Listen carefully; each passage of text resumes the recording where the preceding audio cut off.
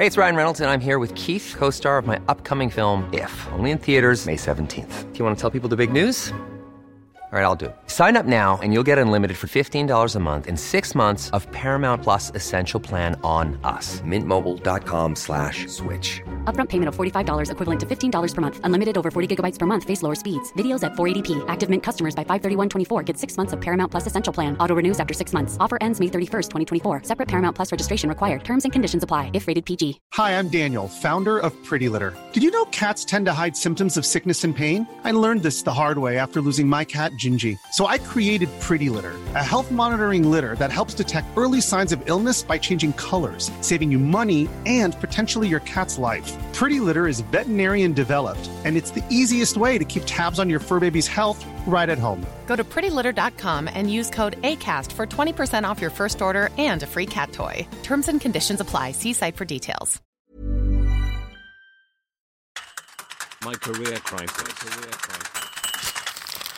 I put a post on social media asking teachers in my network to sum up what it was like being a teacher in one statement. So, hardly the most scientific experiment, but this is what I got back.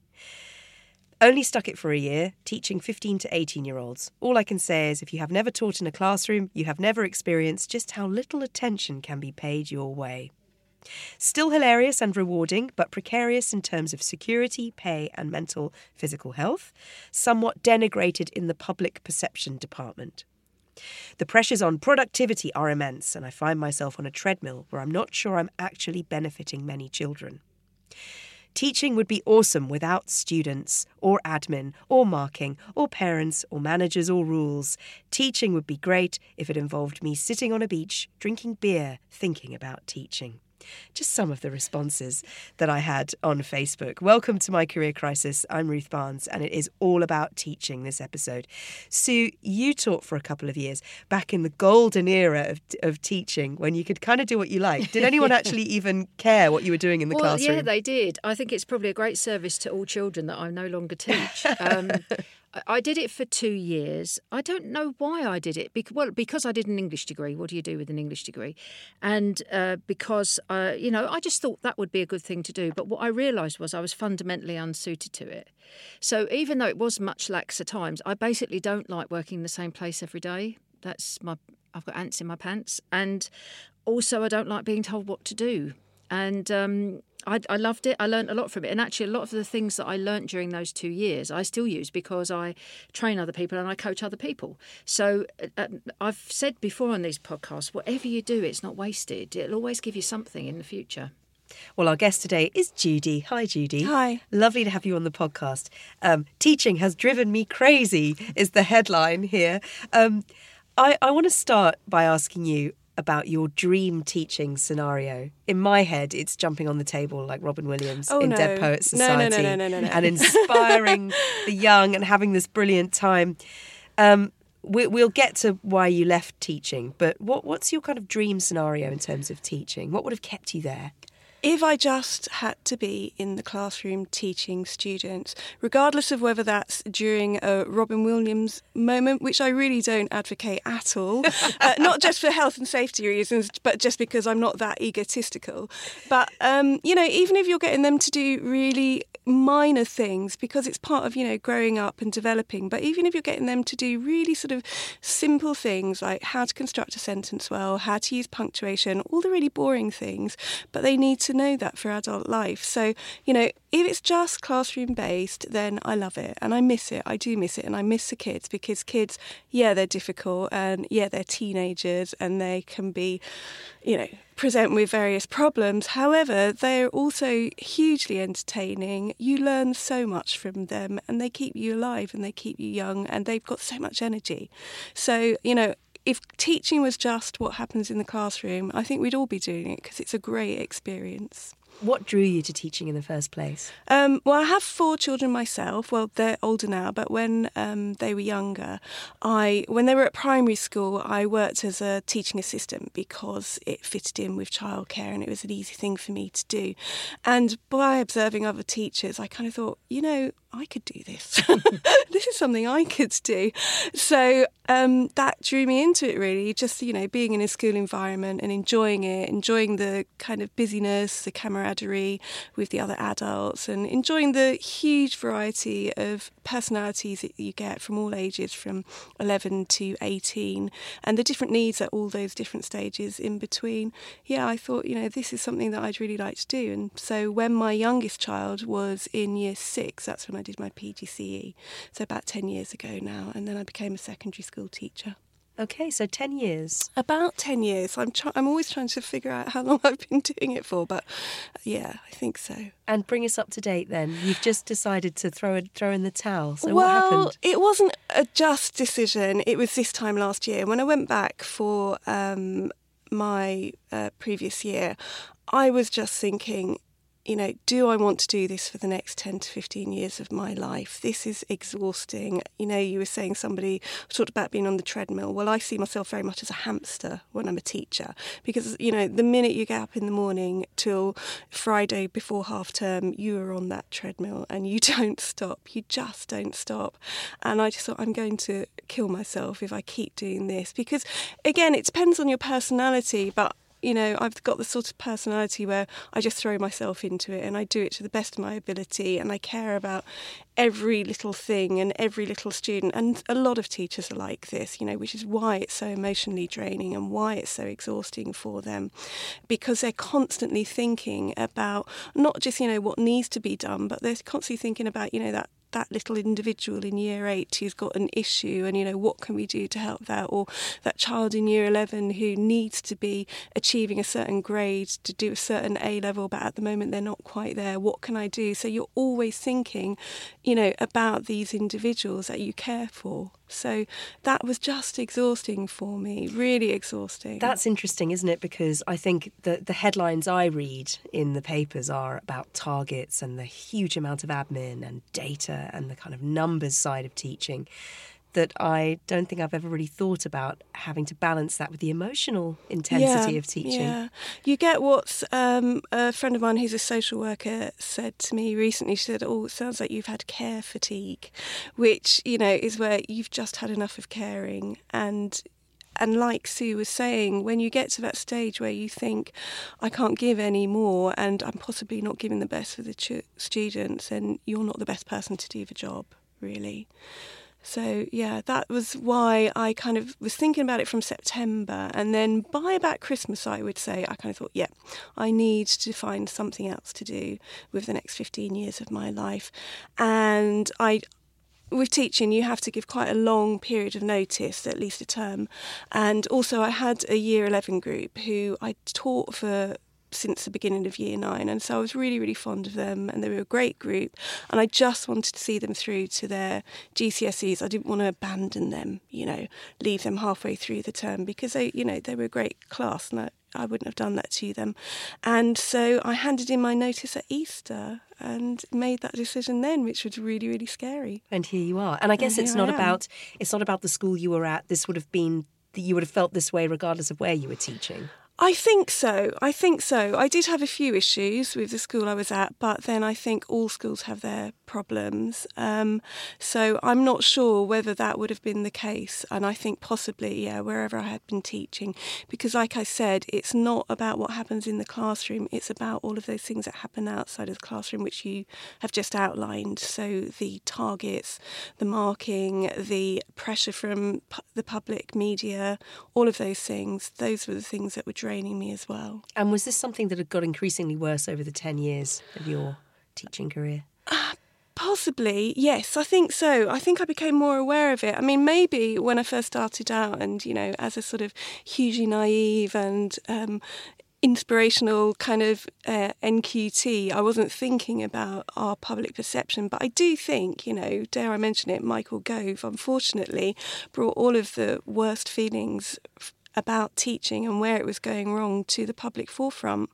And we did feel, and we still do feel a lot of the time, victimised, not just by the press and the government and the, just the public perception that teachers are not very good, but also by parents, the parental influence. When I first started, I don't remember ever having complaints from parents about anything I was doing, whereas recently there's just been more and more parents sort of coming in and sort of having a go at you or having a moan or saying you're not doing the right thing for their child, which, on the one hand, you have to have sympathy with that parents should have their right to have some sort of control over their child's education.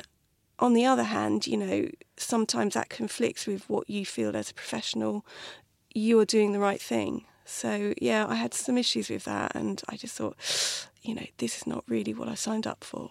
It's interesting, isn't it, Sue, because you've got 2 kids who've been through the school system. When you hear the way Judy's talking, does that resonate with your experience of being a parent, seeing your kids through school? Well, it is, but I also remember being a child at school, and it's very interesting, and I am very old, so, take this with a pinch of salt, but if I came home to my mother, and I went to a convent school, and my mother always took the attitude that I was very lucky to be there. And if I came home and I said, Sister so-and-so said this to me and it really upset me, my mother would say, well, you probably deserved it. There was no sympathy at all. And when my kids would come home, there was on one occasion when there was a very mad teacher that I had to go and have words with. Basically, she was my daughter went to a girls' school. And she was somebody who'd had her children and waited until they were in secondary school before she went back to teach. And basically said to this class of girls that she felt that, working mothers for very small children were letting the side down. Ooh. And my daughter came home and she said, I think I've got into trouble. And I said, why? And she said, well, I put my hand up and I said, that's not been my experience. My mother works and I don't think I've suffered. And instead of the woman saying to her, well, that's a fair point, she had an argument with her about it. Oh. So Nell came home and she said, look, I think, I might be in trouble. And I just said, look, were you rude?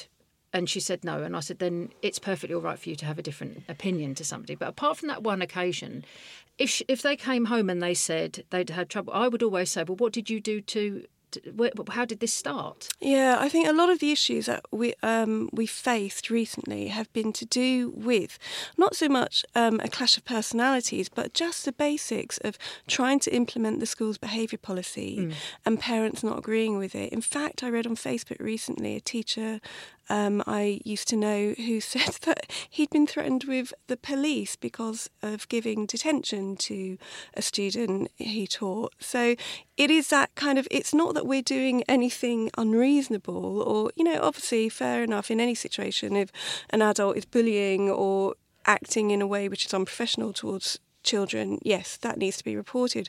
But just simple things like trying to make sure students behave so that everyone in the class has an education, that is the thing that I was getting more and more sort of, problems with parents not agreeing with that. So, and also, what message do you send your child that there are, I'm someone who doesn't particularly like rules myself, but there are certain times when you have to obey them. And what sort of a message are you sending your child when you say, you don't like that rule, I'll come up to school and I'll sort them out? Yeah. It's appalling.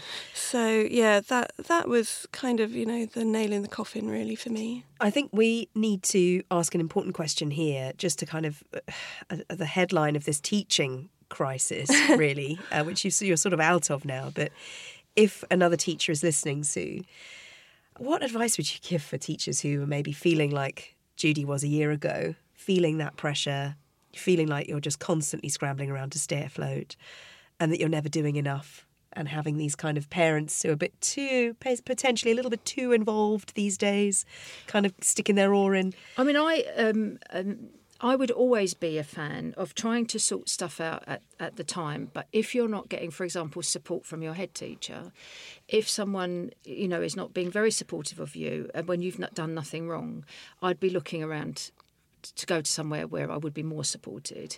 That's the one thing. But some of the things that Judy's been talking about, it's not just the discipline, it's also about the workload. And I know you did English, I did as well. And just the workload is enormous if you want to do it properly. It's interesting because I coach people. When you are a trained coach, you have a supervisor.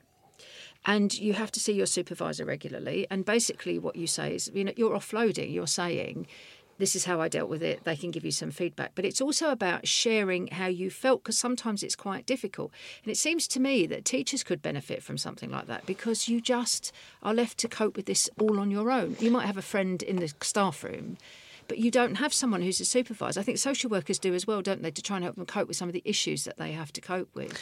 Yeah, I think there is that sort of thing is being introduced. Well, I remember a poster being on the wall in our staff room, something about need to talk to someone, and it was just a brief poster. We didn't kind of get much training on it.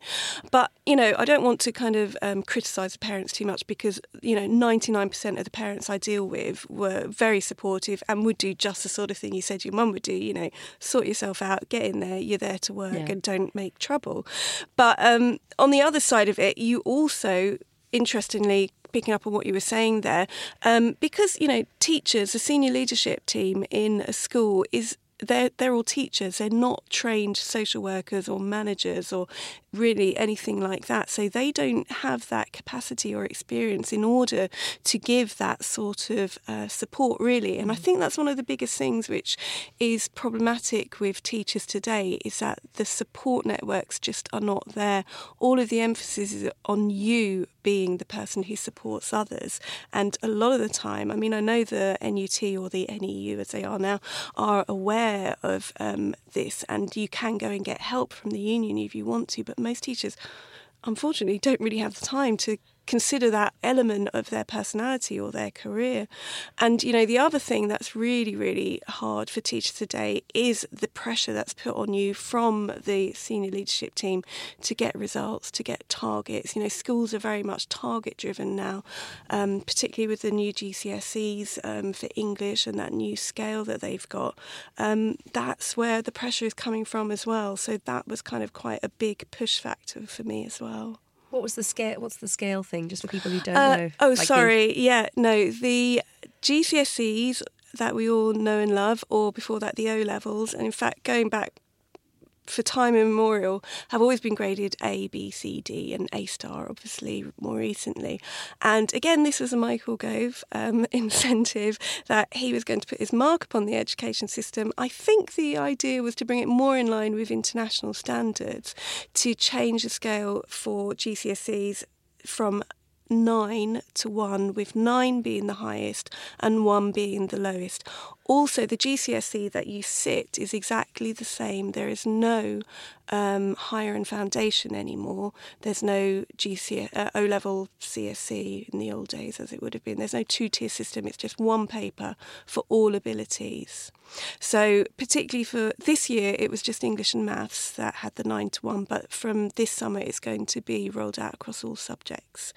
So, that was another kind of thing which really made me think, I feel like I'm letting the students down here, because I don't quite know what a 9 looks like, because we weren't getting that information from the exam boards, And it was obviously intended for a 9 to be higher than an A star, much harder than an A star to achieve. So, if you give someone a choice of saying you can have something that's a number 1 or you can have something that's a number 10. And 10 is the best. Everyone's going to want a number 10, aren't they? So if you say to students, actually, if you get a 5 or a 6, that's really, really good. They're teenagers. They don't believe you. They know that you're talking a load of rubbish. So, that was another factor which I just found really difficult. And I just felt it was really, really unfair on students to change this. I also think for employers as well, they've been used to, you've got a GCSE grade B, that's very, very good. I've got a GCSE grade 4. Is that good? Is that bad? Who knows? What does that mean? Yeah, what does it even mean? So I think if you can't change something, and you don't think you can influence something and it's making you unhappy, then you're the only one you can change. You can't change anything else. So either people can adapt to the system, and I think it is death by 1,000 cuts, isn't it? Every time you get something sorted out, something else comes in. Mm-hmm. There are some people who can cope with that quite well, and there are others who can't. And I think the decision that you've made, which is this is not doing me any good is a really good decision for you. It was cutting into my health and also to my home life. It got to a stage where every weekend I would be up at 8 o'clock. Sometimes I'd be straight at the desk in my dressing gown, starting to do my marking with the laptop out and everything, and I'd sort of just be working, have my breakfast, and then my husband would come in and say, "What are you up to today?" I said, "Oh, I'm just going to do this," and then, maybe lunchtime would come. I've just got to do the next thing. I've just got to do a bit of this, and then, by the time the day's gone, it's 6 o'clock, and that's how it works for not just me, but lots and lots of teachers, particularly anything like an English teacher or a history teacher or anything where you've got a lot of word-based writing and marking to be done. That's tough. A lot can happen in the next 3 years. Like a chatbot may be your new best friend. But what won't change? Needing health insurance. United Healthcare Tri-Term Medical Plans are available for these changing times. Underwritten by Golden Rule Insurance Company, they offer budget-friendly, flexible coverage for people who are in between jobs or missed open enrollment. The plans last nearly 3 years in some states, with access to a nationwide network of doctors and hospitals. So for whatever tomorrow brings, United Healthcare Tri-Term Medical Plans may be for you. Learn more at uh1.com. Many of us have those stubborn pounds that seem impossible to lose, no matter how good we eat or how hard we work out. My solution is PlushCare. PlushCare is a leading telehealth provider with doctors who are there for you day and night to partner with you in your weight loss journey. They can prescribe FDA-approved weight loss medications like Wegovy and Zepbound for those who qualify. Plus, they accept most insurance plans. To get started, visit plushcare.com/weightloss. That's plushcare.com/weightloss. Imagine the softest sheets you've ever felt. Now imagine them getting even softer over time. That's what you'll feel with Boll & Branch's organic cotton sheets. In a recent customer survey, 96% replied that Boll & Branch sheets get softer with every wash. Start getting your best night's sleep in these sheets that get softer and softer for years to come. Try their sheets with a 30-night guarantee. Plus, get 15% off your first order at bollandbranch.com. Code BUTTERY. Exclusions apply. See site for details. Let's move on to the second part of this conversation, Judy, which is that now you're 50. Yes. And you are... And dear listener, she doesn't look it. Oh. She really doesn't. The first thing I said to her was like, what? Tell me about your skincare regime. I'm a vegan. That's why you're glowing at me. I love it. Okay. And it's very hot in here. It is, yes. We're all glowing, actually.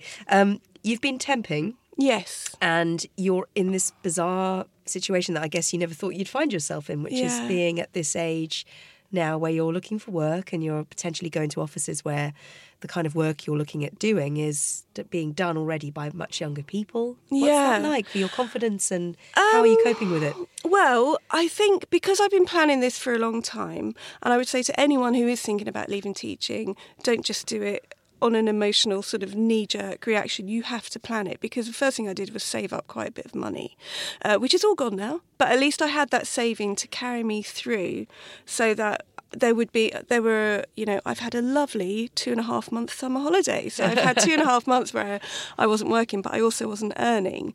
And so I saved up some money and I went for an interview. It was at the University of Sussex, and it was much I was vastly overqualified to do it, basically.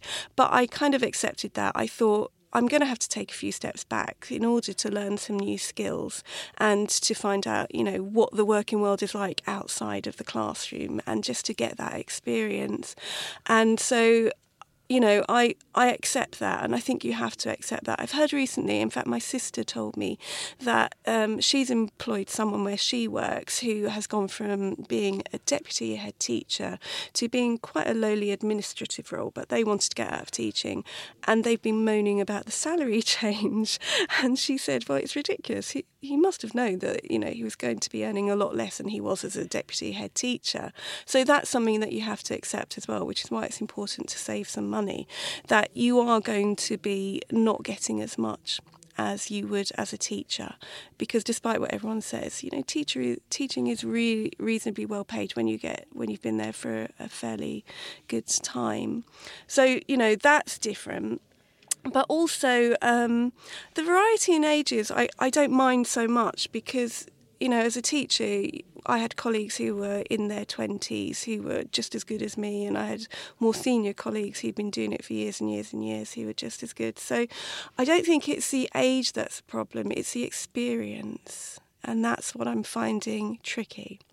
But I have been lucky to get a temping job, which has been quite consistent. I'm in my 5th, 6th week there now in an office, and they've thrown me in at the deep end. And that's been a good thing, because one good thing about teachers, they come from an academic background, and so they're good at absorbing information very quickly and finding out, what the kind of key outcome is supposed to be for whatever it is you're doing. So I've been able to use that as a transferable skill, and I've been able to, sort of slip in quite comfortably at that level and get on with what I've been asked to do. You said the problem has been the experience. What do you mean, your lack of? Lack of experience, because I'm very good at talking about poetic metre or Shakespeare or the finer points of tone when writing a letter or an article or something like that. But that's not a skill which many areas of work want you to have. No, but you mentioned an interesting phrase earlier, which was transferable skills. Yeah. And I think that if you think about teaching quite narrowly, then I get the point. But actually, you are, first of all, your standard of written English should be superb. Yeah. Right? So that's never going to be a problem. Also, just the fact that you've managed your teaching load means that you are probably a very organised person, and you're detail-oriented because you've had to do all of this marking. You're fearless. You've had to stand up in front of 31, sometimes kids who don't want to be there, and you've managed to do that.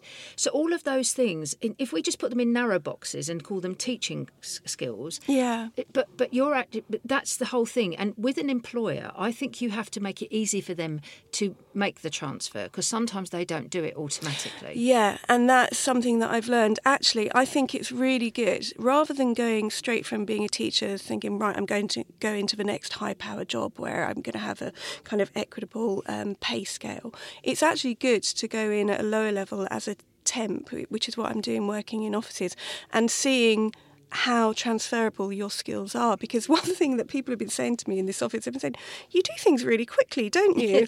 I said, well, when you only have an hour and a half a week in order to do all your planning, you soon learn how to do things really quickly. So that is a skill that teachers do have, which is really, really useful. And I think that's something that, like you said, time management and organisation, if you can't do those things as a teacher, then you're not going to survive very long as a teacher. So they're really, really important skills that employers are looking for, particularly if you go into something which is quite fast-paced and quite demanding. So the office I'm in at the moment, I'm kind of starting at 8:30 in the morning and not leaving till 5:30 with a half-hour lunch, because there's just so much work to do. So yeah. Are you enjoying it? I am, but, I feel like it's a little bit like playtime, because I'm basically, I'm sitting there, I've got my computer and I'm sort of given tasks to do, and I get them all done, and I do a little research on the internet, send out some emails, I go and have some meetings with something. I feel, I'm playing at being a secretary. It's fantastic, it's great, and there's no kind of sort of, emotional drain at the moment. I mean, I'm not really using my brain a great deal, but sure, and that will probably start to have its effects. Probably, but I am really enjoying it. I mean, I'm really lucky to be in a lovely office with some really nice people, predominantly women. I'm in an HR department, and they're all very nice, very supportive, and they sort of, but the good thing is, because I think when you're a teacher, you do, like Sue was saying, you have that confidence because you're standing there and you're talking to people all day. You kind of have that confidence to think sometimes, well, I can do this. That's not so hard. I can get on with this, and that's something I can do. So that's another good transferable skill. And isn't it wonderful that when you are working incredibly hard, and they're lucky to have you, but when you go at 5:30, you can go and watch some rubbish television. I know. Do you know, I'm really having a problem at the weekends. I keep saying to my husband, I said, I don't know what to do with myself because I've got nothing to do. Normally at sort of the weekends I'm thinking, I've got to plan this lesson. I've got to make sure I've done this piece of marking. I've got to think about my next review. It's like I've got the whole of Saturday and the whole of Sunday to do absolutely nothing. And it's weird. I feel like there's sort of something missing almost. And I'm sure I get used to it over time, but that is great. great. Yeah, that is so, great. Okay, so you're kind of enjoying playtime at the HR firm, lying on the weekends. Yeah. You know, go and see some 11 a.m. movies. That's what I would do if I were you. What's next then? Because you sound like someone who does love to get their teeth stuck into something. Yeah. And you'd certainly rise to the occasion of the hard work. So I guess it's finding out what that is going to be, because teaching is such a specific career, isn't it? It's all consuming. Yeah. Now what's the next thing? Have you got any clues? Well, yeah, I have. I'm getting some really valuable experience working in this office in things like project management. Now, that sounds really, really fancy. And when I was looking at job descriptions, I said, project management experience. I don't know what that is. I've never done that. But actually, all teachers manage projects. If you're writing a scheme of work, that's a project. If you're having to get students through GCSE, that is a project. That's a very big, very important project. So, again, I'm learning all about, how transferable some of the skills from teaching are. So, like Sue was saying, it's fun for the time being because it's relaxed and I don't have to do anything in the evening and I can step away from it and not have to do it till I go back the next day. But there will come a time where I think, I've got a brain in there. I need to be using that brain. I need to have some creative input in what I'm doing. Whereas at the moment, I'm just doing things for other people, which I don't mind at all.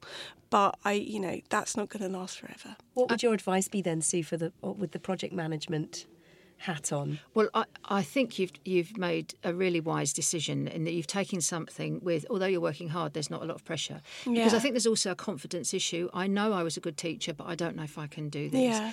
And what you're proving to yourself is, actually, I can do this and it's not that big of a stretch, But things like project management, I think the other skill that you have, especially when you're a teacher, is that you've got to think long term because you're thinking about a child's development over the 2 years of GCSE, for example, whereas a lot of people make very short-term decisions. So again, for project management, that's really good. If you were serious about that, because I'm interested that you've gone back into education, you're in a university. Well, just because, it's a slightly more relaxed environment. This is going to sound so stupid, but I was really worried about working in an office and not having office wear. I can go to work like this in leggings and a T-shirt if I want to, so there was that element as well. That's a valid concern though, isn't it, about looking the part? That's part of your confidence, isn't it? I think unless you work in a sort of blue chip bank in the city now, a lot of companies are actually quite relaxed about how you work. Yeah. So, I don't think I'm not criticising your decision to go back into university, but I think there's a bit of safety in that it's sort of education related. Definitely, and it might be good to. Is this a contract you're working on? I'm a week by week temp. Yeah. Right. So it might. You could do that in a more commercial firm because I think that might be a next step, and you might also get paid a bit more if you're in a commercial firm. But if you're interested in project management, and nothing about you tells me that you couldn't be a very good project manager, there are recognised qualifications that you can do. Like Prince 2 is the one that comes to mind. It's a course that you do, and then you get a qualification. And when you're applying for project management jobs, they often ask for qualifications like that. I think there is an Institute of Project Managers, and you can have a look at that because obviously a project manager can work in so many different settings. It's basically seeing something from beginning to end and making sure everybody's in the right place at the right time. In television, for example, you've got jobs like production manager, which is more or less the same job. So those skills are universally applicable. I think. So I think it's good to have a relax and a play and get your confidence up. But again, there needs to be a bit of a plan because you know what happens with the best will in the world. Sometimes you get stuck. Don't you? Yeah. And last week, actually, I had an interview because, when it came to August, I was thinking, oh my word, I've got to get a job. I'm going to have no money coming in after the end of August. There'll be no pay packets. So I was just applying for anything. And I got an interview at Wakehurst Place, which is near where I live, basically taking the money and, helping the visitors out and selling things in a shop. And I thought, that would be fun. Lovely environment, 5 minutes drive. And I kind of thought, you don't want to do that because that will be it then. That's your retirement. And I'm too young to retire at the age of 50, really. So I didn't go to the interview and I thought, Good. That's good. That shows I kind of thought knowledge and worth, and I understand what you say about, I mean, if you need to earn money, you need to earn money, and you take whatever job you can. But looking to the future, the jobs you take now should be building to something. Yeah. I mean, you work in an HR department. Had you thought about being an HR manager? Well, I've been talking to people, trying to find out sort of, what their qualifications are, what you have to do. So I'm kind of, just finding out what other people do who aren't teachers, basically, because that's all I've been doing for 19 years is working in schools. I mean, again, going along the HR route, often people are HR assistants, they learn on the job. Yeah. But there's also a qualification from the CIPD, yes, which again is universally recognised, and you can do it as part of work. So you don't go off and do it somewhere, you do it while you're working. Right, yeah. So there are all those sorts of things. Yeah. But it's basically saying, what sort of life do I want for the next 15 years? And it's getting that balance, isn't it, between using your brain but not burning yourself out. And I think that's where teaching is quite difficult, because you use your brain but you tend to just put everything into it. So it's trying to find something which is going to have a balance, something where you can go home at 5 and you can have the whole weekend to yourself. Just one word about, so I was applying for any job, which was totally right at the time. But now you've got to be more focused. Yeah. Now you've got to think, right, where are my next steps? It's no hurry at all. Yeah. But where are my next steps be? How am I going to build my CV? What's my narrative on my CV going to be? No, you're going to tell me off again, because I've got an interview next week at the Department for Education. No, what's the job? What's the job? Well, it's quite a lowly role, and I think that is the problem when you're a teacher, that you kind of think, teaching's all I can do, so therefore when I go for the next job, I'm not going to go for something which is kind of be a similar level. I'm going to go for the next one down. Yeah. So it's an executive officer, which I believe is just one step up from admin. However, I kind of thought that, applying for a civil service job, there is room for progression once you learn a little bit and once you know what you're doing. And I kind of gravitated towards the Department for Education just because I thought that my experience as a teacher would be beneficial. No, and that thinking's perfectly sound. Yeah. But don't limit yourself to that. No. And what you've just said there about your expectations, I think, is so telling, because, if just go for something which really interests you, which you're a bit scared of. You think, oh God, will I be? My take on it, yes, you probably will be able to. Not immediately, but you'll learn how to do it. But we so limit ourselves by, we don't want to fail, and so we'll go for something lower. You will get no's, and that's fine, because every time you get a no, you'll learn from something. Yeah. If you get told you're not accepted for a job, that's fine. Ring them up and ask them why not, so that you're constantly building on that.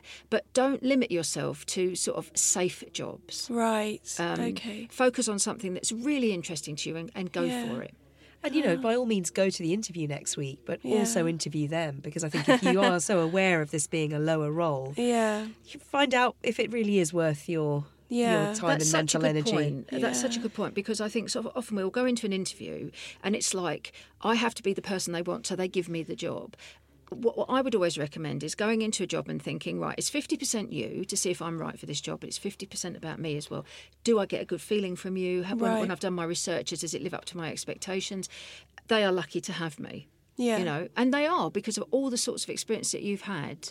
I think the other thing that I'm anxious about is my age. I'm 50, nearly 51. First of all, you don't look it. Thank you.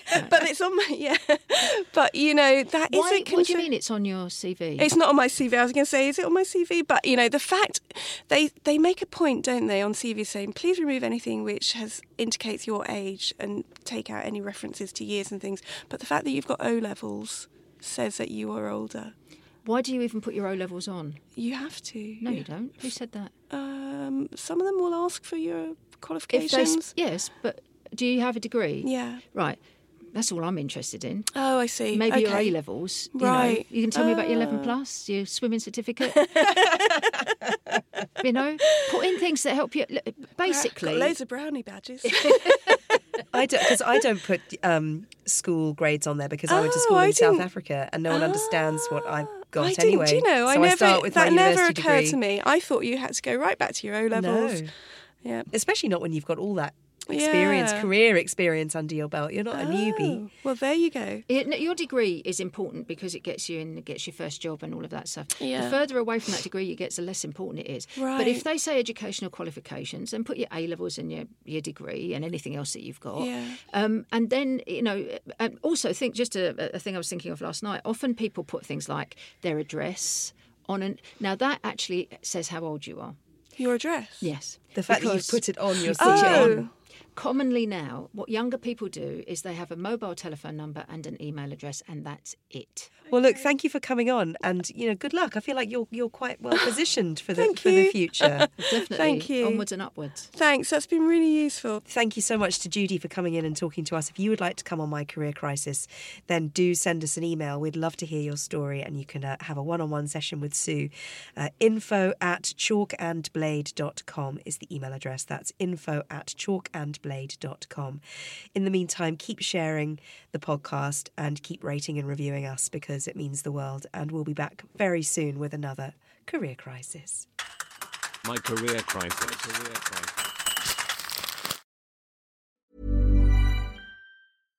Hi, I'm Daniel, founder of Pretty Litter. Cats and cat owners deserve better than any old-fashioned litter. That's why I teamed up with scientists and veterinarians to create Pretty Litter. Its innovative crystal formula has superior odor control and weighs up to 80% less than clay litter. Pretty Litter even monitors health by changing colors to help detect early signs of potential illness. It's the world's smartest kitty litter. Go to prettylitter.com and use code ACAST for 20% off your first order and a free cat toy. Terms and conditions apply. See site for details. Hi, I'm Daniel, founder of Pretty Litter. Cats and cat owners deserve better than any old-fashioned litter. That's why I teamed up with scientists and veterinarians to create Pretty Litter. Its innovative crystal formula has superior odor control and weighs up to 80% less than clay litter. Pretty Litter even monitors health by changing colors to help detect early signs of potential illness. It's the world's smartest kitty litter. Go to prettylitter.com and use code ACAST for 20% off your first order and a free cat toy. Terms and conditions apply. See site for details.